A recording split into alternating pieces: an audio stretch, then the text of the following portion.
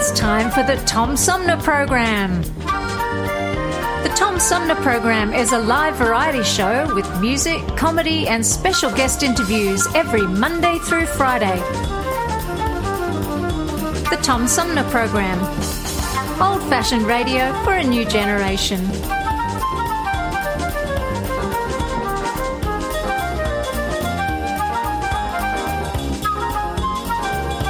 Our theme music is Fruit of the Louvre, provided by Flint composer-producer Howard Eddy.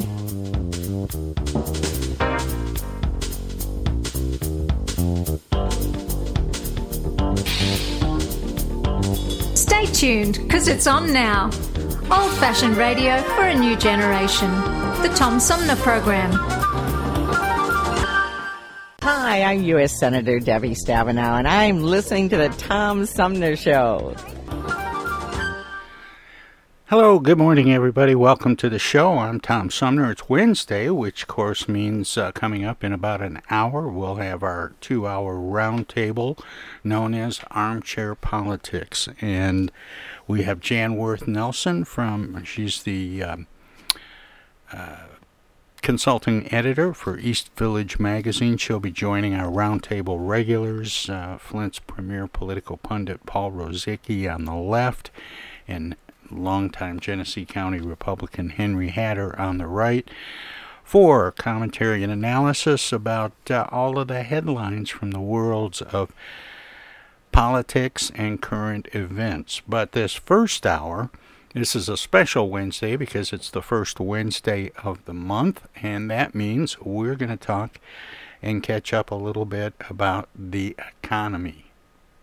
I've got 90,000 pounds in my pajamas. I've got 40,000 French francs in my fridge.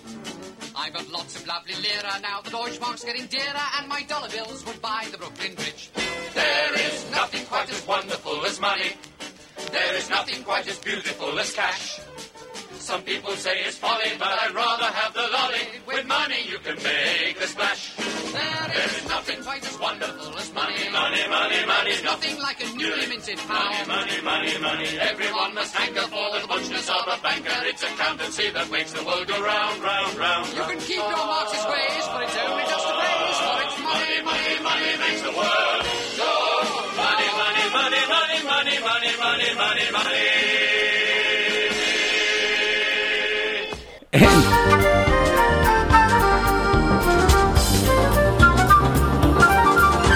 Joining me now from the University of Michigan Flint, economist Chris Douglas for our first Wednesday of the month catch-up on economics and other economic-related matters.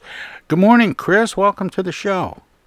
Hey, good morning, Tom. Great to be here. Thanks for that great introduction. You like having a theme song, don't you? Oh, yeah. That's the only theme song I have. It is kind of fun. But let's talk about what's going on with the economy now. The minutes are out from the Fed's March meeting, and according to some analyses of those minutes, a lot of time was spent focusing on differences of opinion on how and when to raise interest rates to address inflation. Yeah, so inflation started becoming a problem over a year ago at this point. And we were first told by the Fed and others that, well, this was just due to base effects, which means whenever there's a massive economic slowdown like we saw in March and April 2020, prices fall. And then once the slowdown ends and the economy recovers, you'd expect prices to rapidly rise to catch up where they would have been had the slowdown not occurred.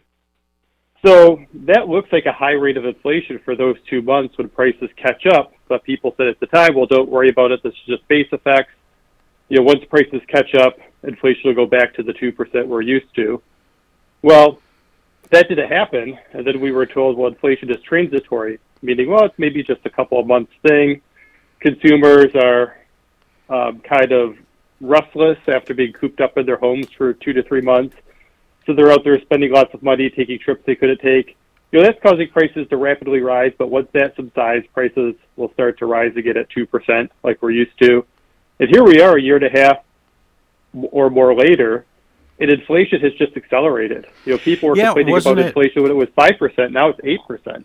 Is it that high? The last number I saw was like 6.5 or something for February. March I think was 7.9%. I'm just rounding up to 8. Oh, okay. As economists, we like to round. Radio hosts like to do that too. But let's talk about that. It's up around 8%, and normal expectation would be around 2.5%. Yeah. So if you go back to 1983, after Paul Volcker broke the back of the 1970s inflation, as they say, inflation averaged about 2.5% year to year. So that's just what we got accustomed to. Economists call that a nominal anchor, meaning people's inflation expectations were anchored around 2%. So I think that's one reason why maybe some people had a hard time believing that inflation could go higher and stay higher. Because people are saying, well, for the last 25, 30 years, inflation has been 2%. Well, it can't go higher than 2%, right? Well, it turns out it can. Now the question is, well, now that inflation is 8%, I would guess next month it's going to be higher. Well, how do we bring inflation back down to the 2% that we all know and love before we suffer some bad consequences of inflation being permanently higher? And I think that's kind of the needle the Federal Reserve is trying to thread, and I'm not 100% sure that they could do so. How much is are the sanctions against Russia and the not using Russian oil impacting the rate of inflation? Because it's driven oil prices up and gas prices are extremely high. Is that impacting inflation? Yeah, there is an impact. So gasoline around Christmas time was about oil around Christmas time was about $75 a barrel. Now it's closer to $100 a barrel, so that's a $25 per barrel increase. Rule of thumb is that every $10 price increase in oil increases gasoline prices by a quarter. So if you're talking about oil increasing by $25, that's increasing gas prices by about, call it 60 cents, just for a nice round number. And that's basically what we've seen gasoline prices do between Christmas and now. So certainly that's impacting inflation. It's probably adding 2 to 3 point, I would say 0.2 to 0.3% to the inflation rate. Maybe it takes inflation maybe from 7% to maybe 7.2%, 7.3%, something like that. Simply because oil and gasoline are used as inputs to so many products, not just fuel, but all sorts of synthetic materials that people use. So higher prices for oil and gasoline certainly increase inflation, but it's important to note that even before the Ukrainian war, inflation was already running hot. It was already running at about 7%. You can't really blame the Russia-Ukrainian situation for why inflation is high, because did it start low and then go high? It was already high and then just ticked up a couple of notches higher. And how is what's happening in Ukraine and the invasion by Russia and subsequent sanctions against Russia impacting our supply chain? So it's not great because Russia and Ukraine produce a lot of raw materials that are used to produce final goods. We don't really think about that because when you look at the final good, it says made in. It'll be like made in China, made in Vietnam, or whatever. That just means where the final good was assembled. You don't see where the raw materials for that good came from. So Russia exports lots of crude oil. As we know, they're something like the world's second largest crude oil producer. But Russia also exports lots of raw materials, like lithium for car batteries. Ukraine produces something like half of all the neon, commercial-grade neon used for semiconductor manufacturing. just various other precious metals used to produce things like batteries are mined in Russia as well as the Ukraine. So I think it's hard for consumers to kind of think about, well, how is this war going to impact consumer goods when you don't really think about, well, when I buy this new Tesla, where did the material for the car battery come from? Well, it came from Russia. Well, that might be 2 or 3 months down the road when you want to go buy, say, a new car or something else. That product might not be available, and then you have to trace back the reason for why that's the case, and it turns out that the war has disrupted the supply chains to those vital materials. It's interesting you said a lot of the labels will say made in China, made in USA, etc. And what they should say is assembled in. Right. And maybe that would help us think about these other things that go into making these things. And I had to snicker a little bit, Chris, because it reminded me of when George W. Bush was president and was concerned about manufacturing numbers. So in order to beef the numbers up a little bit, no pun intended, he wanted to include fast food restaurants because they assemble sandwiches. Right. Yeah, I remember that. That was in, I think, like the 2005 economic report of the president, sometime around there. I mean, it's kind of a silly example, but I think it gets to a point in a way that it's hard to draw the line between what's manufacturing, what's not manufacturing. But I think as consumers, we really care about, well, is the good that we need going to be on the shelf? There's been all these disruptions due to COVID. We're always hoping, well, next month, down the road, things are going to get back to normal. And I think we see that with the auto industry where, starting basically early last year, semiconductors become in short supply. So we're always told, well, in a year, the semiconductor shortage will be over. And then that always gets pushed forward a year. It's always a year, then a year, then a year, which just kind of shows that things aren't really going back to normal. Because of COVID, because of the Ukrainian war, and who knows what's going to come next. So I think consumers are really fatigued out there because you can't buy a new car if you want to, or if you have to buy a new car, you're going to pay through the nose. Same as if you want to buy a house, you're going to pay through the nose.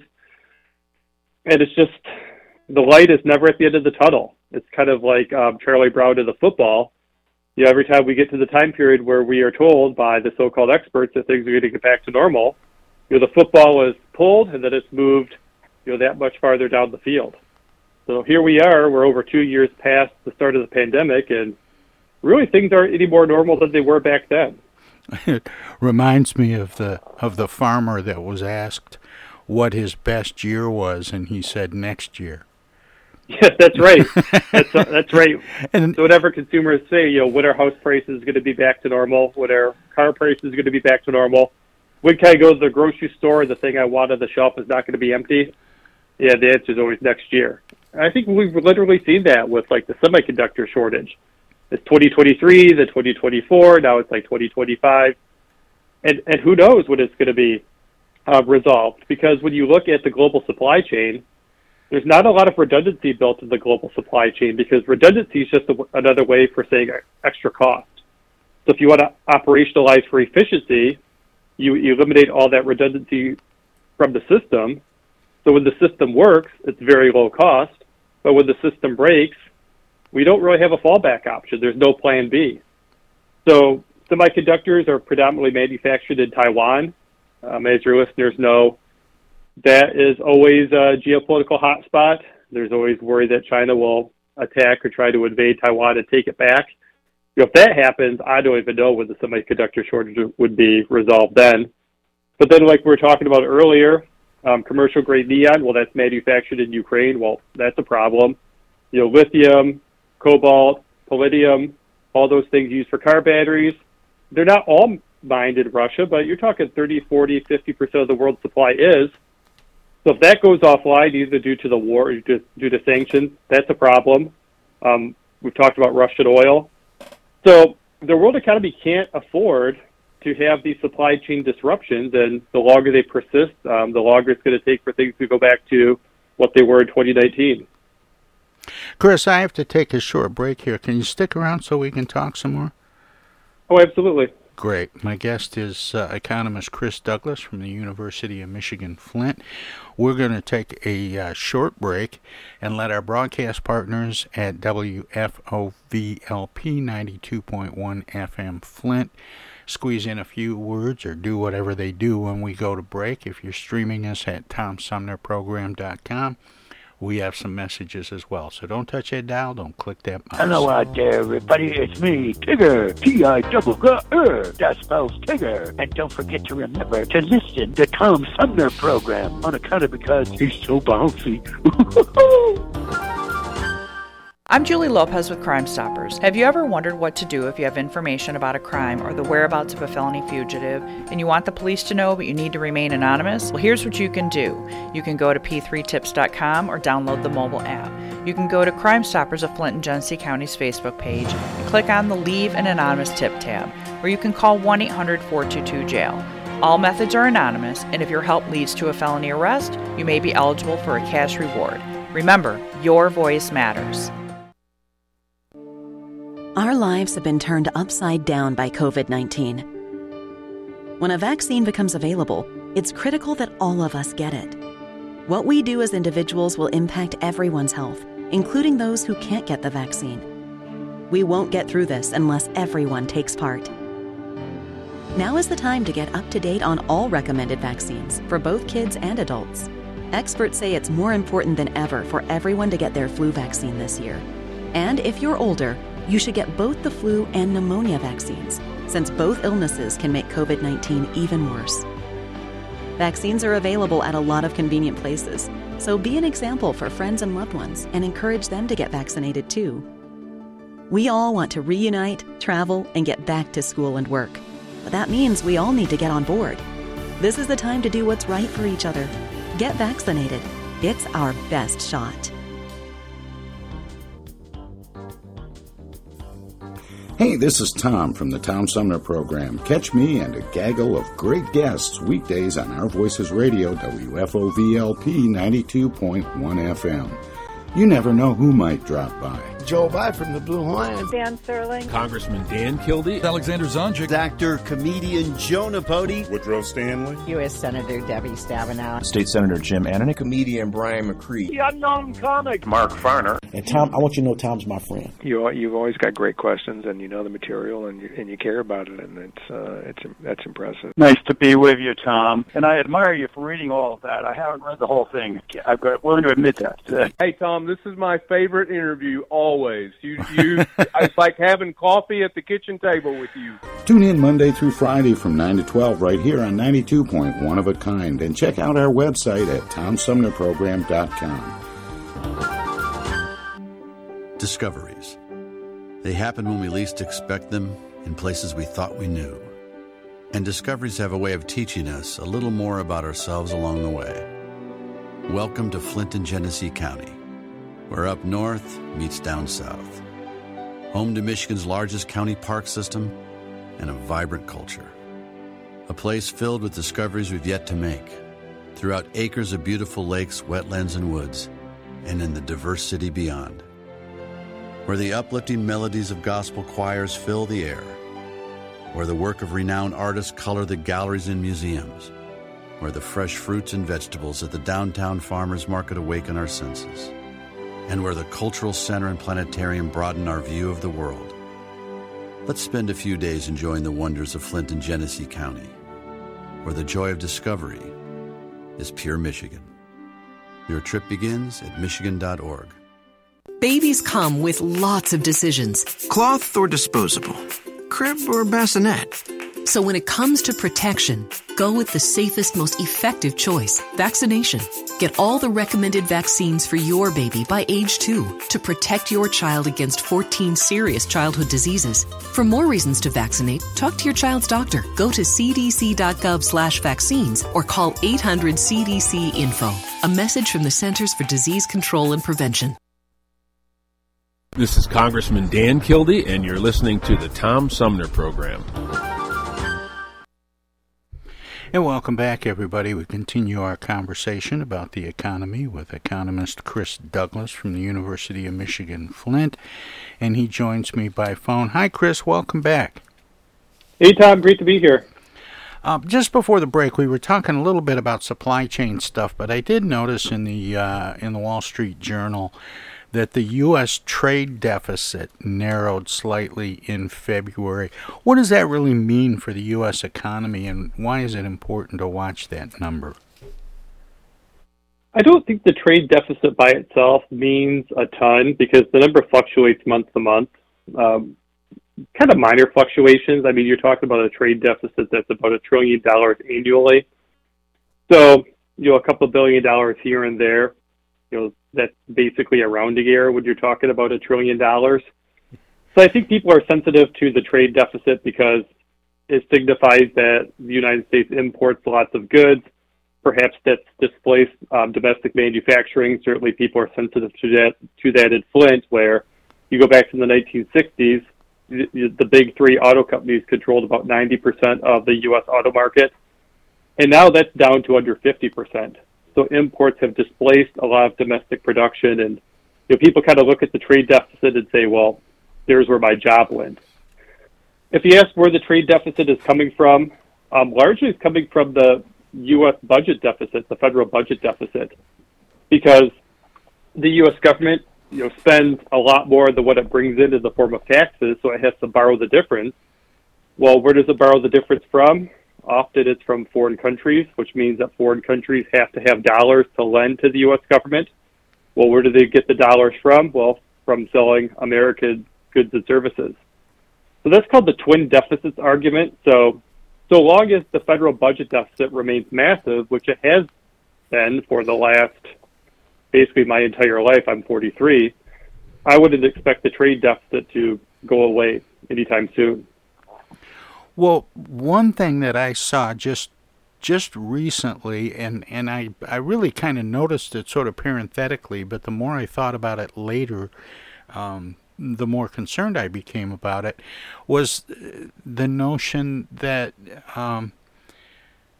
that the United States dollar is losing its prominence as the standard currency around the world. Yeah, I've seen that too. I don't know what that means, Chris, and how big a deal is that U.S. dollars are the preferred currency for international trading. I'm not sure how big of a deal that is either.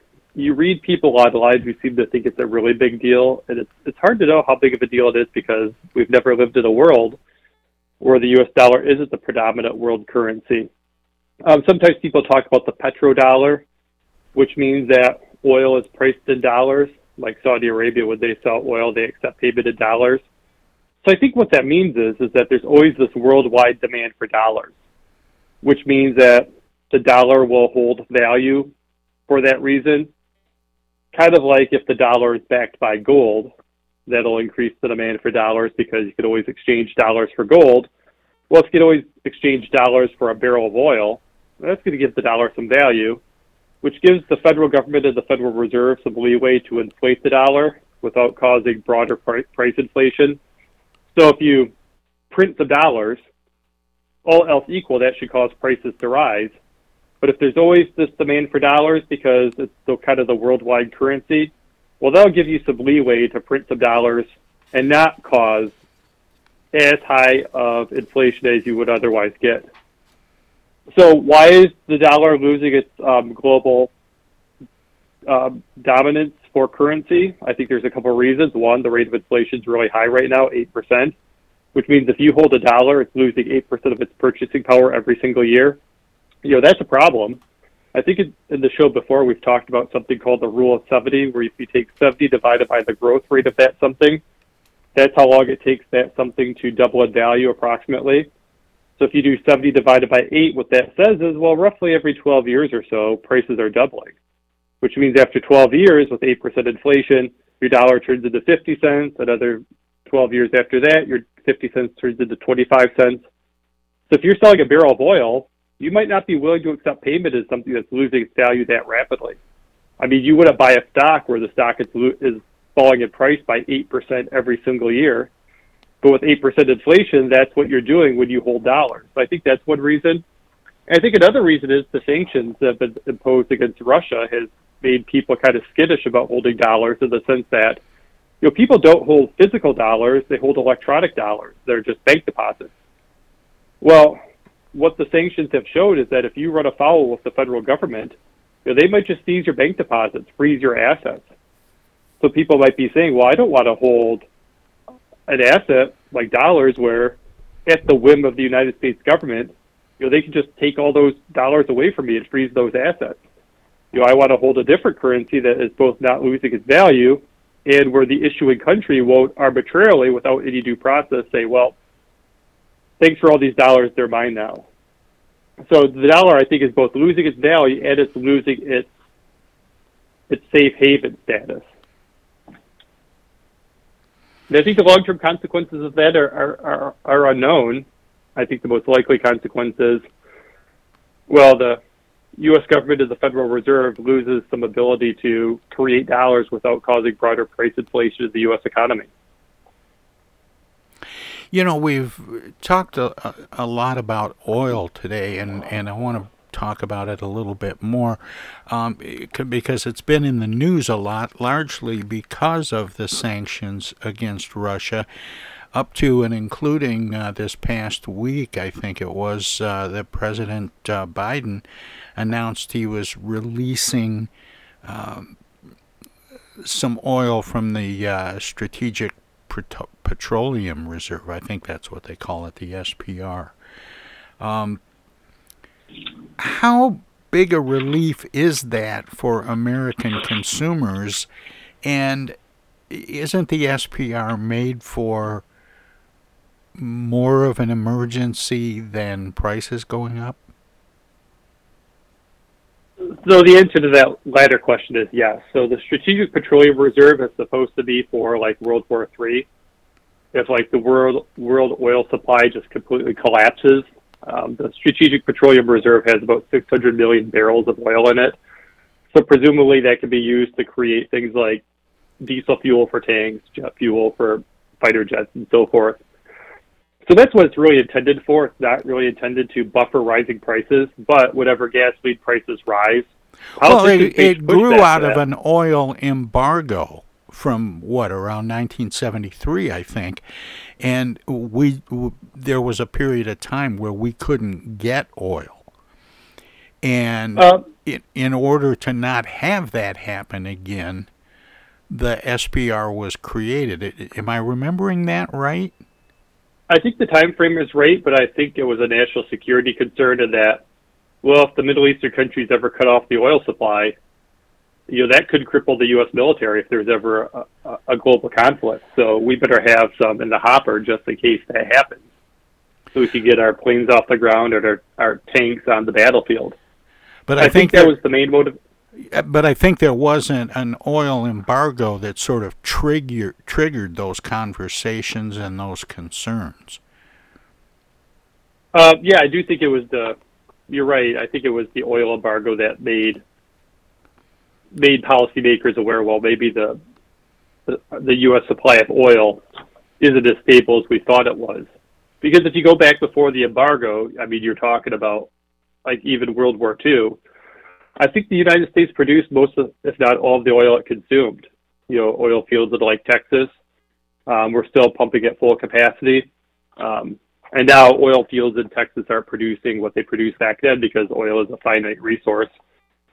But it was just to be a buffer in case of a global disruption in the supply of oil. But it's not really intended to offset price increases for consumers. Simply because there's not enough oil in the Strategic Petroleum Reserve to have a meaningful impact on prices. So there's about 600 million barrels of oil in the reserve, which sounds like a lot, 600 million barrels, but that's only about 1 month's worth of oil consumption in the United States, where the United States consumes about 20 million barrels of oil a day.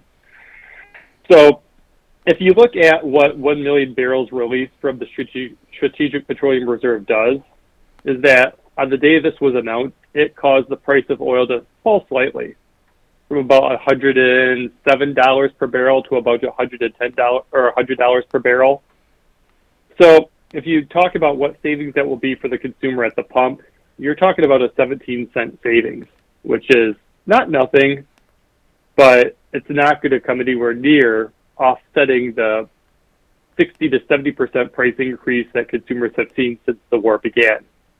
But I think politicians release oil from the Strategic Petroleum Reserve simply because it's something to do, right? They always face pushback from consumers when gasoline prices rise. Gasoline's a necessity. There's not a lot of substitutes, so consumers are stuck paying those higher prices and cutting back in other areas of their budget, which no one likes to do. So this is a way for politicians to tell consumers, hey, we're doing something to offset higher gasoline prices, even if the impact is very marginal.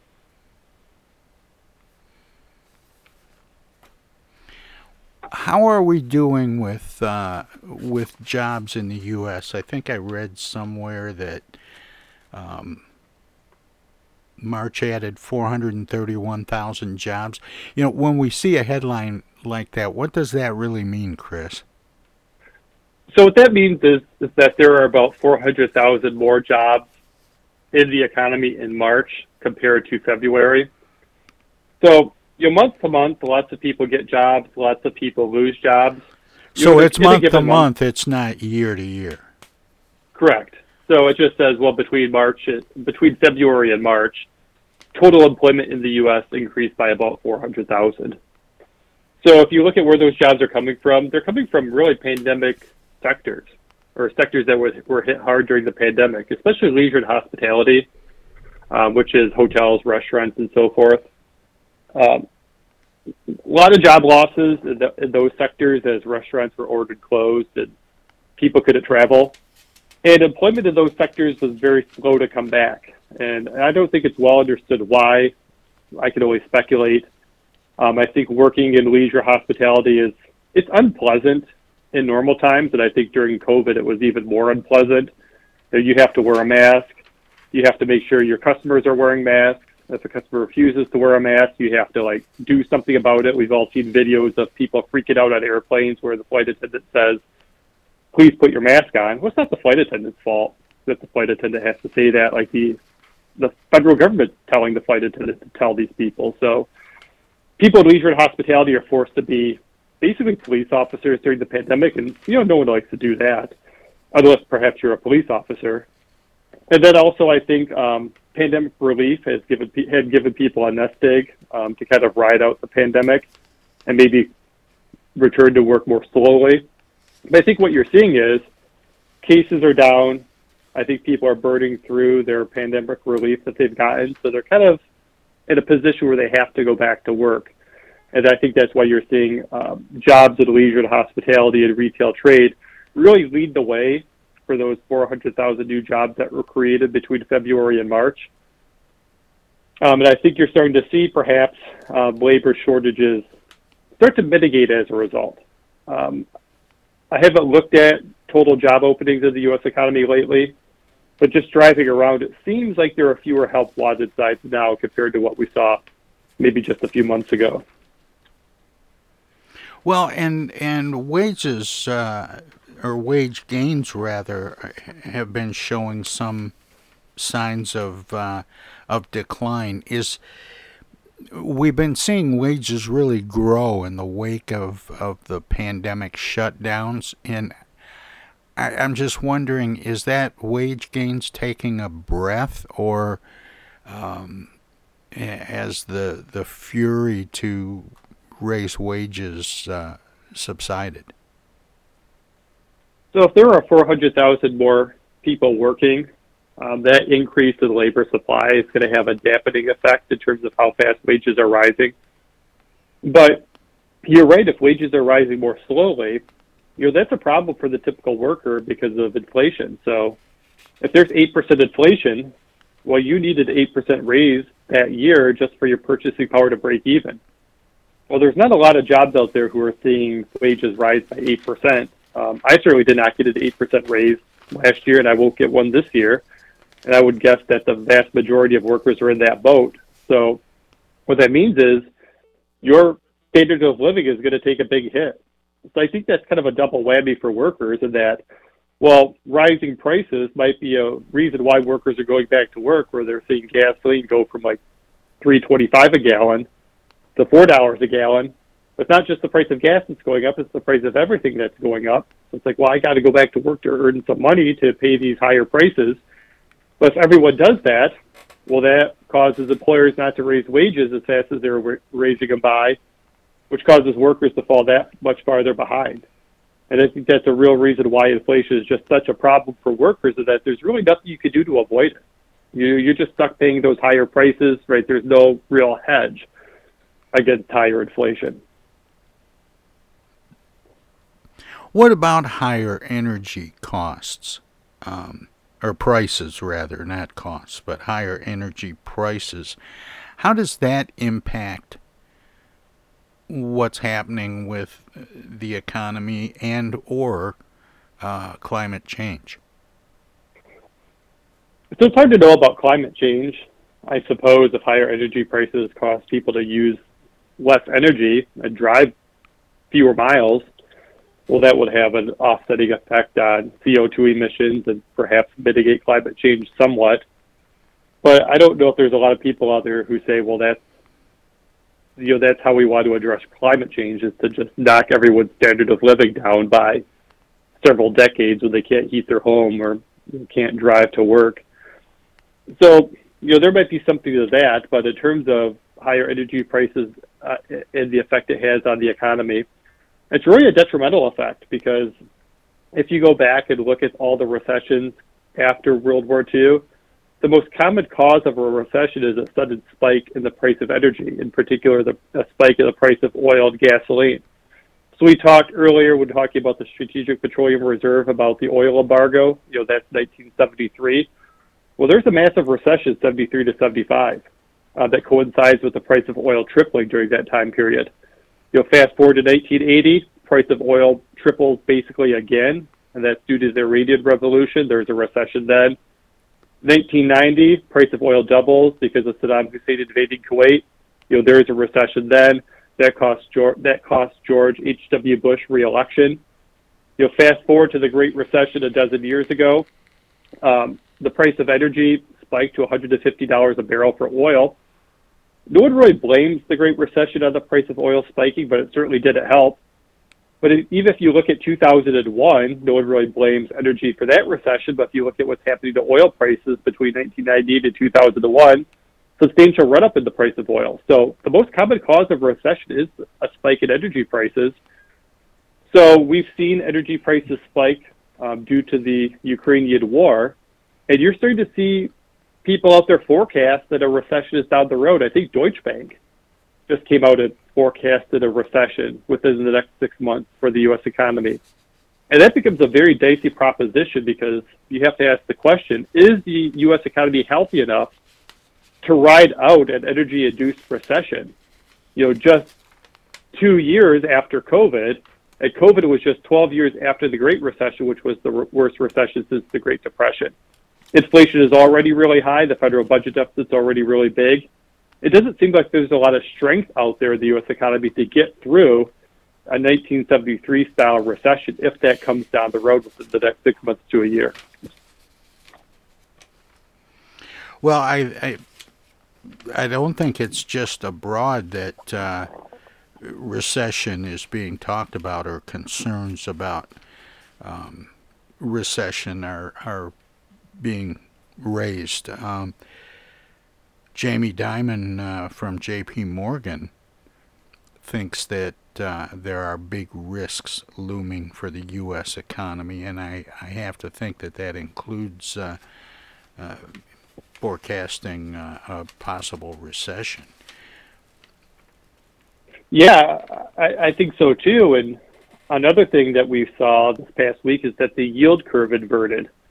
The yield curve says, well, what's the difference between a long-term interest rate and a short-term interest rate? For instance, the 10-year Treasury interest rate versus the 2-year Treasury interest rate. So usually the 10-year Treasury interest rate is higher than the 2-year Treasury interest rate because when you buy a 2-year Treasury bond, you're getting your money back sooner from the government. There's less risk associated with getting your money back sooner. So consequently, the interest rate is lower compared to if you loan the government money for 10 years. There's more risk associated with loaning the government money for 10 years. Hence, the 10-year Treasury interest rate is usually higher. But when the yield curve becomes inverted, the 10-year Treasury interest rate becomes lower than the 2-year Treasury interest rate. That usually signals a recession. In fact, I think every time the yield curve has been inverted, there's been a recession. It takes longer than a day of the yield curve being inverted to signal a recession. I think the yield curve has to be inverted for like a month or so, something like that.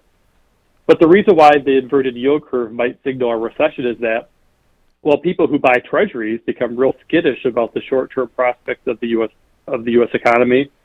So they want to lock in their money long-term. So they shift from buying short-term treasuries to long-term treasuries. That causes the interest rate on long-term treasuries to fall, the interest rate on short-term treasuries to rise, and thus the yield curve becomes inverted, and then signals a possible recession. So if we see the yield curve become inverted and stay inverted for an extended period of time, that is a real bad sign on top of spiking oil prices. I wouldn't say a recession is imminent.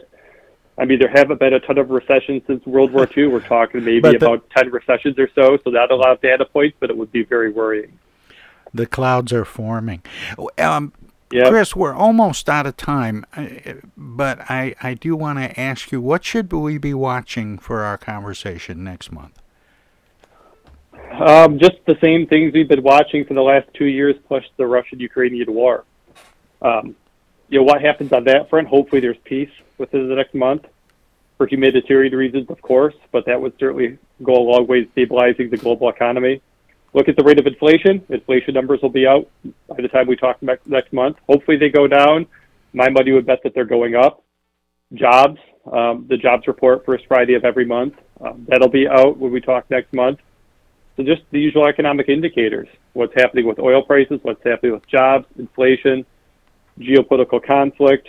There'll be lots to talk about next month.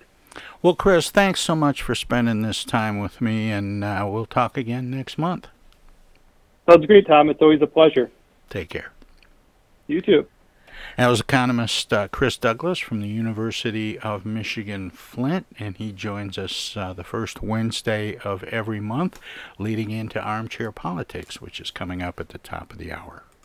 I've got 90,000 pounds in my pajamas. I've got 40,000 French francs in my fridge. I've got lots of lovely lira now. The Deutschmark's getting dearer, and my dollar bills would buy the Brooklyn Bridge. There is nothing quite as wonderful as money. There is nothing quite as beautiful as cash. Some people say it's folly, but I'd rather have the lolly. With money you can make the splash. There is nothing quite as wonderful as money. Money, money, money. There's nothing like a newly minted pound. Money, money, money, money. Everyone must hanker for the muchness of a banker. It's accountancy that makes the world go round, round, round. You can keep your Marxist ways, but it's only just a phrase. For it's money, money, money makes the world go. Money, money, money, money, money, money, money, money, money.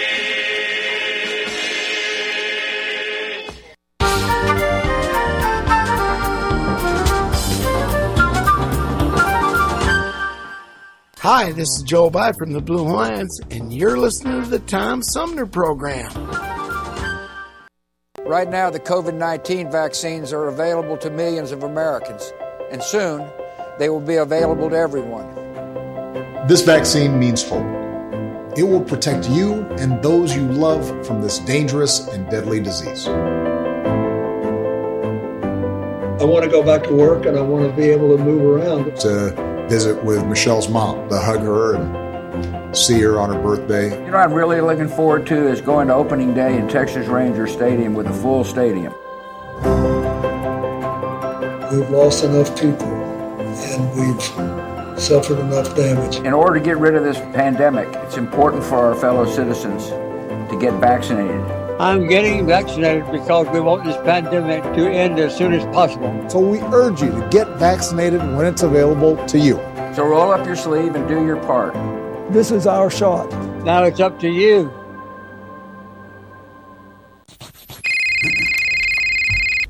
Hello. Speaking. Oh, dear. Honey, our car warranty is expiring again. So soon? It just expired last week. You don't even own a car! Not now, Dana. Your father's on the phone. Hey! Mom and Dad, you're being scammed. It's a robocall. Scammers are using new technology and clever tactics to make more and more calls that look legitimate but are hard to trace. They can make it look like they're calling from any number, even from numbers of people you know. My robocall crackdown team is working with state and federal partners to stop the robocalls for good, but I need your guys' help. Don't trust your caller ID. Verify you're really talking to the person whose number appears when your phone rings. And if you accidentally answer a robocall, hang up right away. Engaging in conversation will only lead to more calls. Use a call blocking app on your cell phone that stops robocalls before they interrupt your day. And if you do get a robocall, file a complaint with my office online at mi.gov/robocalls. And Mom, Dad, please do not give your information out to these scammers over the phone. They're just trying to trick you. Well, at least they call. No, I get it, you're busy. But you know Janine's daughter is a doctor. She calls every week. A doctor. I'm Michigan Attorney General Dana Nessel. Visit mi.gov/AG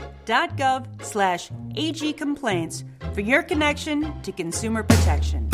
It's 2022, and this year the Tom Sumner Program begins its 14th year. It would not be here without support through the years from individuals and organizations like these. Seth David Radwell, East Village Magazine, Flint Institute of Music. Hello, I'm Maestro Ricky DiMaggio. Flint Community Schools, MTA Flint, Flint Comics and Entertainment, Hamady Complete Food Center, the Flint River Watershed Coalition, W.H. Wisecarver, the Genesee County Road Commission, Lone Museum Auto Fair, Thomas Appliance, the Genesee Health Plan, Swiftlet Technology, Mott Community College, Pure Michigan. Friends on Facebook have also helped by contributing to the show's online fundraisers 2 or 3 times a year. If you would like to help the Tom Sumner Program continue to thrive by becoming a sponsor, send an email of interest to tom@tomsumnerprogram.com. Add your name to the list of supporters, past, present, and future.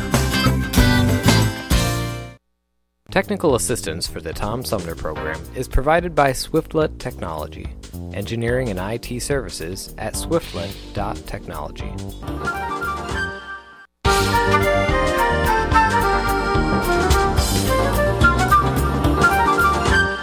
Hey, this is First Ward City Councilman Eric Mays, and you're listening to the Tom Sumner Program.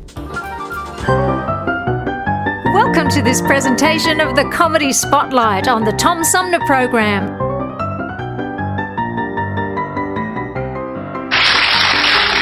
George Parr, you are an investment banker. I am, yes. Yes. And as such, you have your fingers right on the pulse of the financial market. Yeah, very much so, yes. And during the summer, there's been a great deal of turbulence and volatility in the market, yes. Tremendous, yes, tremendous. Yes, and what has caused that? Well, you have to remember 2 things about the market. One is that they are made up of very sharp and sophisticated people who, these are the greatest brains in the world. And the second thing you have to remember is that the financial markets, to use the common phrase, are driven by sentiment. What does that mean? What does that mean? Well, things, let's say, are just going along as normal in the market, and then, suddenly, out of the blue, one of these very sharp and sophisticated people says, "My God, something awful's going to happen! We lost everything! Oh, my God, what are we going to do? What are we going to do?" Shall I jump out of the window? Shall I jump out of the window? Exactly. Let's all jump out of the window. Sell! We've lost a sell! Yes. Precisely. Yes. And then a few days later, this same sophisticated person says, "I think things are going rather well." And everybody says, I agree with you. No, I think we're rich. We're rich. Yes. Rich. Yes. Bye. Bye. Yes. Yes, And that's what we call market sentiment. Yes. Surely we are exaggerating just a bit, aren't Well, we? I don't know. I mean, in August, in the middle of August this year, when the market absolutely plunged in London, a well-known city firm, State Street Global Markets, issued a statement in which it said, and I quote, "Market participants don't know whether to buy on the rumour and sell on the news, do the opposite, do both, or do neither, depending on which way the wind is blowing," unquote. Yes, and this is the kind of rigorous analysis the companies will pay huge salaries for. Yes, exactly. And a few days later, when the markets had gone up a little bit, the senior equities advisor on ABM Ambrose Morgan said, and I quote, "We're back to happy days again." Well, no price is too high for that kind of mature wisdom. Certainly is it? not. This sort of people are paid millions of pounds in bonuses. Yes, of course. During this summer, there have been actual causes behind the volatility in the markets, haven't there? I mean, specifically and especially in America, granting vast numbers of mortgages to people who can't afford them on properties which are diminishing in value. Well, there is a so-called subprime situation, yes. The subprime market. Yes. How does that work, in fact? Well, imagine, if you can, say, an unemployed black man sitting on a crumbling porch somewhere in Alabama in his string best, and a chap comes along and said, "Would you like to buy this house before it falls down? And why don't you let me lend you the money?" And is this chap who says this, is he a banker? Oh, no. He's a mortgage salesman. His income depends entirely on the number of mortgages that he can arrange. So his judgment to arrange mortgages is completely objective? Completely objective, yes. Absolutely. Yes. And what happens next? Well, then this debt, this mortgage, is taken, bought by a bank and packaged together on Wall Street with a lot of other similar debts. Without going into much detail about what is actually... Without going into any detail, no, it's far too boring. And so this is put into a package of debt, and then it's moved on to Wall Street, and it's extraordinary what happens then, that somehow this package of dodgy debts stops being a package of dodgy debts and starts being what we call a structured investment vehicle.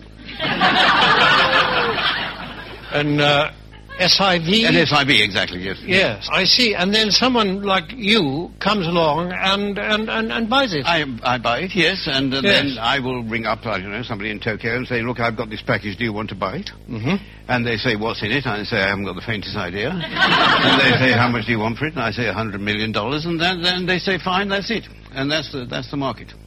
And presumably this package, I mean, that kind of thing can happen several times to the same package. Possibly, yes. And every time it does, of course, then you, or someone like you, will get a fee and a markup. And a profit, yes. And so you can't expect us to do it for nothing. It's hard work.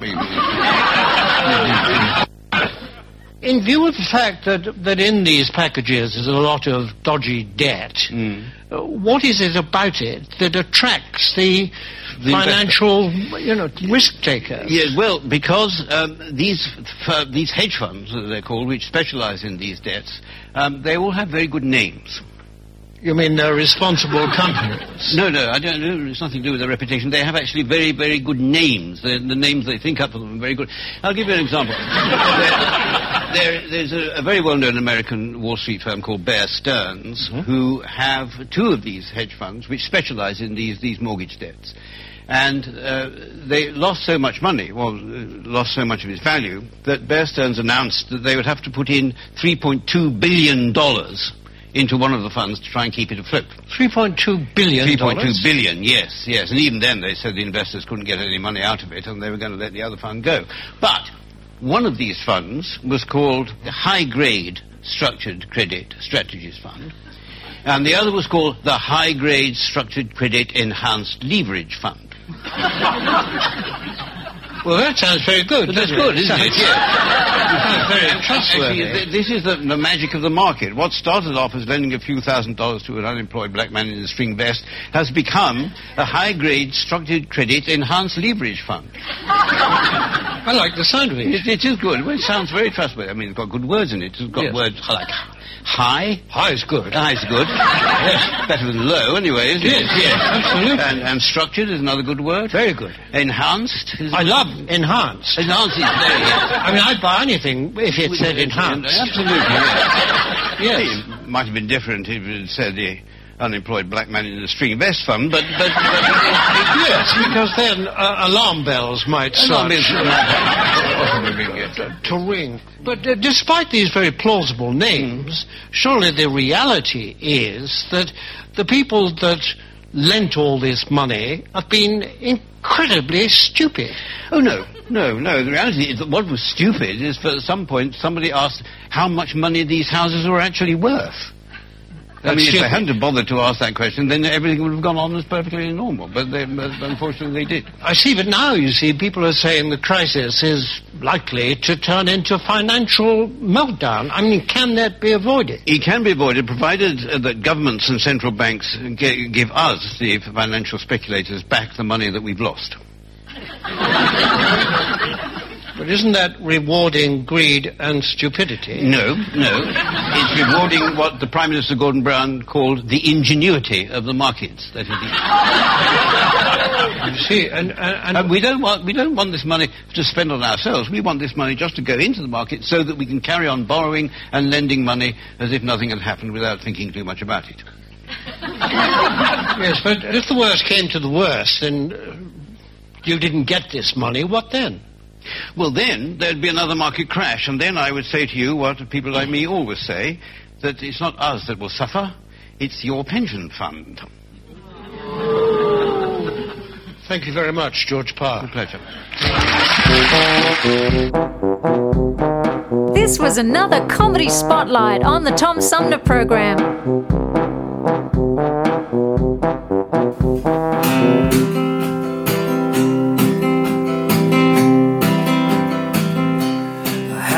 Low for a while, so I'll be staying here inside.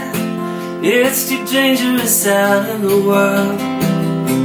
I'll see you on the other side. When I'm in my quarantine, in my little place to hide, my heart is aching and I'm missing you.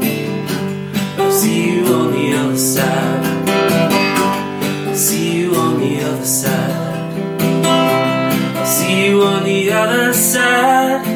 We're all in for a bumpy ride. I'll see you on the other side.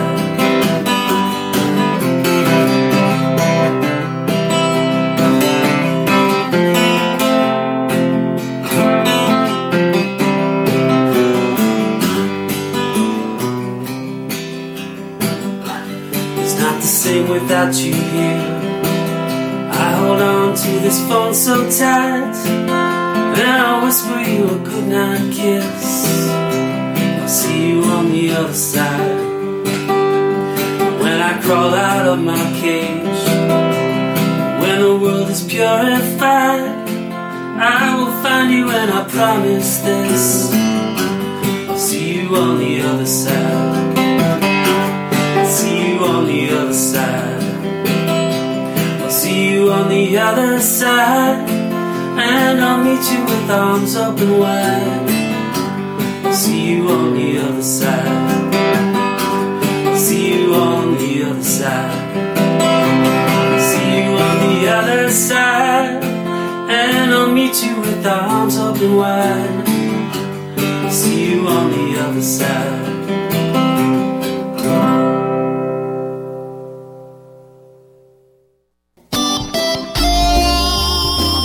Old-fashioned radio for a new generation. The Tom Sumner Program.com. The Tom Sumner Program.com.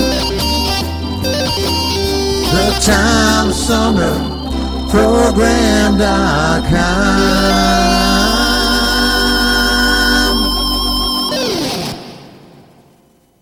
From the Tom Sumner Show. Oh, yeah. You pilots, get off of my lawn. We're trying to do a radio show down here. It's a Tom Sumner program, don't you know? Go on, get out of here.